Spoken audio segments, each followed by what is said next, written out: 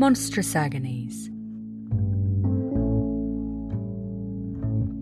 Episode 58.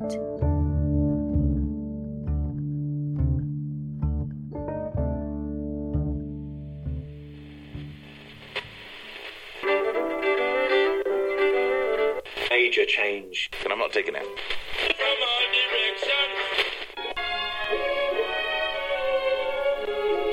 Feel it brush against your face and awake, cold and frightened. It's almost 2 o'clock here on the Nightfolk Network, and time for our advice segment. The Nightfolk Network. Community owned, community run. Our first letter tonight is from a listener struggling under the burden of tradition. So, I'm having a bit of an issue with my mother. There's a big family reunion coming up, and it's the kind of thing that means all my aunts, uncles, cousins, and grandparents will be there. Initially, I was very excited, especially as it's the first big family event since my two partners and I moved in together a couple of years ago. I was looking forward to introducing them to my extended family. At least I was, until Mother and I were talking on the phone a week ago, and she asked which of my partners would be joining us at the reunion. I was confused. I said, both of them, obviously. Suddenly, she was all not sure that's the best idea, and the older members of the family might not understand. I started to say that plenty of my cousins had brought partners to previous events, and it wasn't as though that had been difficult to explain, when she cut in saying, I just assumed that you'd only be bringing whichever one of them has your coat. I was so stunned. I couldn't speak more than a mumbled promise to call her back later. My family has always been very traditional, holding on to some very antiquated thoughts and customs from the old days. This is especially true when it comes to relationships. And that's fine, I guess. I mean, I understand the significance of giving a partner your coat as a sign of trust. And I'm always happy for my cousins and friends when they tell me about giving theirs to their partners. But for me, it's always felt kind of gross and unbalanced, especially considering the tradition's history. I don't want to commemorate the fact that my people used to get imprisoned by people stealing their coats and trapping them in one form. To me, giving my coat to a partner isn't some supernatural marriage contract. It's a symbol of something people did to control us. I know other people like the tradition, and that's great for them, but I don't want anything to do with it. But honestly, the worst part is that Mother has made it clear that she assumes one of the people I love is more important than the other. That I have one relationship that is more real, and that I'll eventually pick one to settle down with, to give my coat to. Even if I didn't hate the idea of giving my coat to anyone, it's incredibly uncomfortable to even consider, and it just... it hurts. I've already talked with some of my cousins and made plans to stay with them instead of my mother during the reunion. My partners are being really lovely about it, but I wish I knew how to explain things to Mother and to my other relatives, or at least how to care less about their opinions. You've hit the nail on the head here, listener.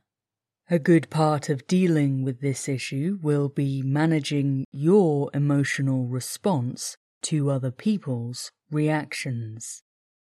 You can, of course, explain the situation to your family. You've explained it quite clearly here, and have done very well at expressing your personal misgivings about giving your coat to a partner, without insulting or belittling those to whom it is important.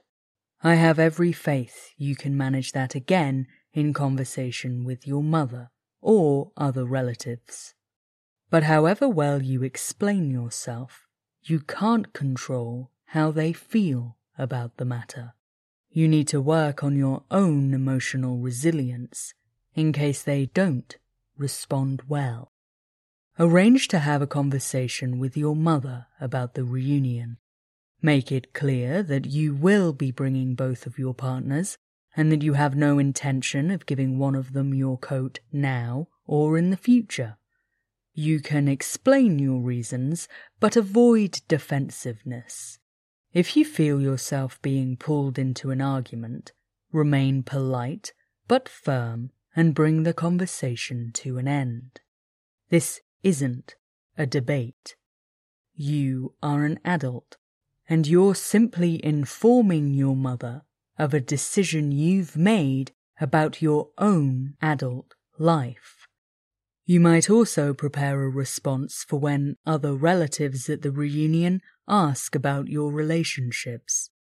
You don't need to share anything you're not comfortable with, but it might help you feel more secure to have an answer ready if the topic does happen to come up.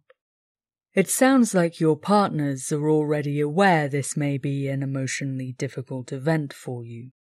Let them support you as necessary, and otherwise try not to dwell on your anxieties. This is an event you've been looking forwards to. Let yourself enjoy it. Throw yourself into things. Have fun, and know that whatever other people might think, you're making the right choice for you.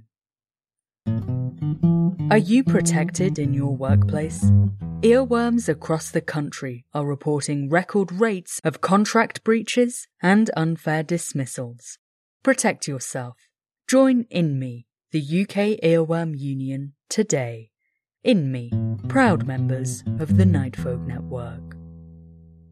Remember, our advertising slots are now available to our community shareholders. You can buy shares in the network for just £50 and support the station in its work as a community broadcaster. Our second letter asks what can be done about misrepresentation in the media.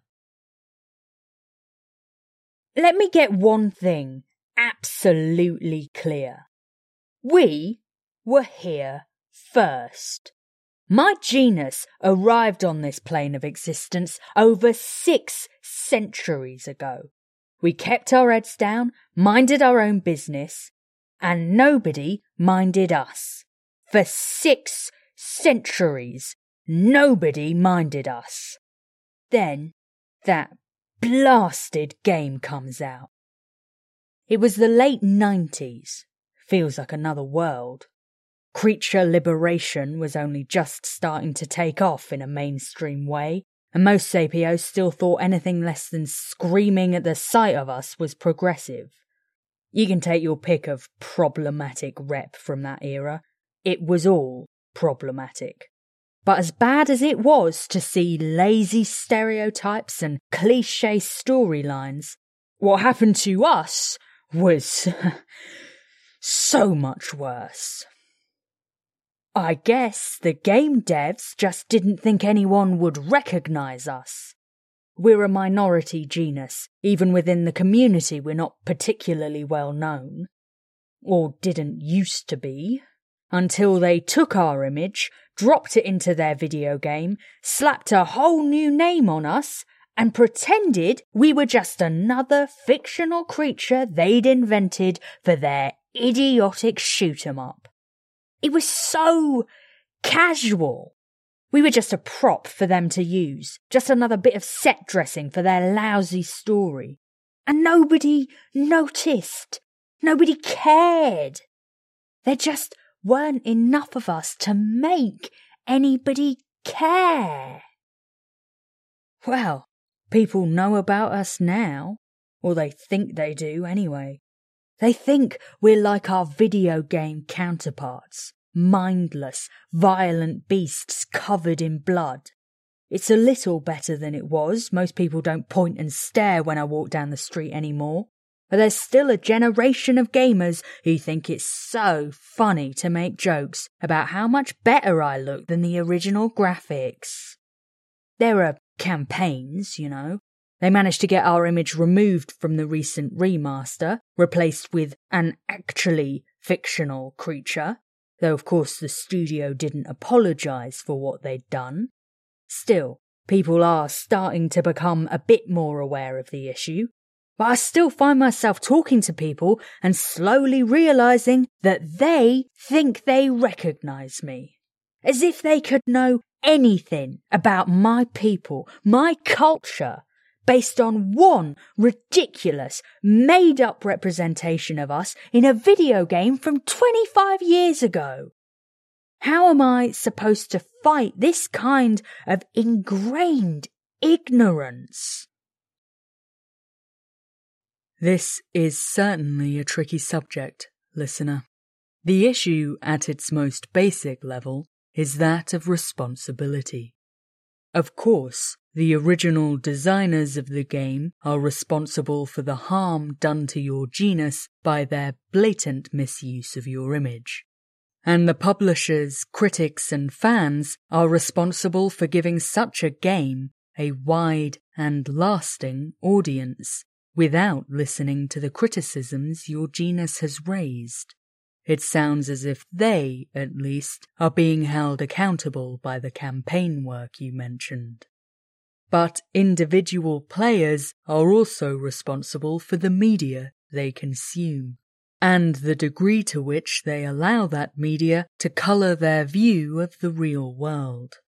It's frustrating that these people seem either unable, or more likely unwilling, to do their basic due diligence when it comes to internalising the messages they're being sold. The other question is how much responsibility you feel when it comes to countering this narrative. You want to protect your culture from slander and stand up for your people. I understand that.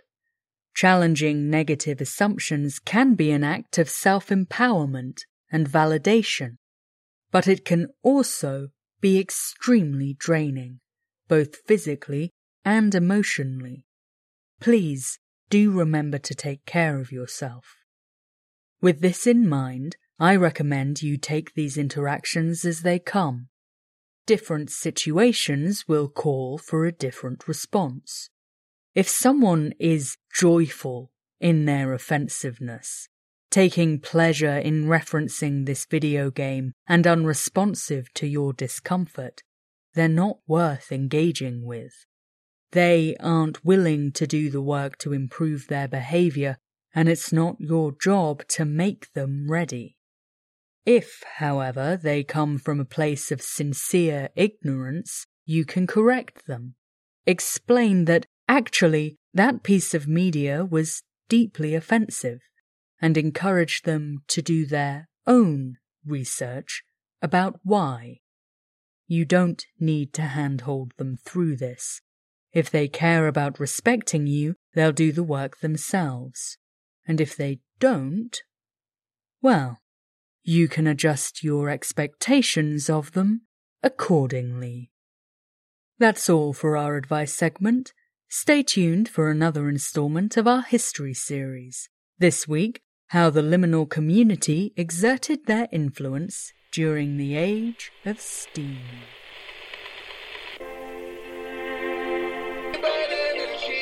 And many members of the public may see.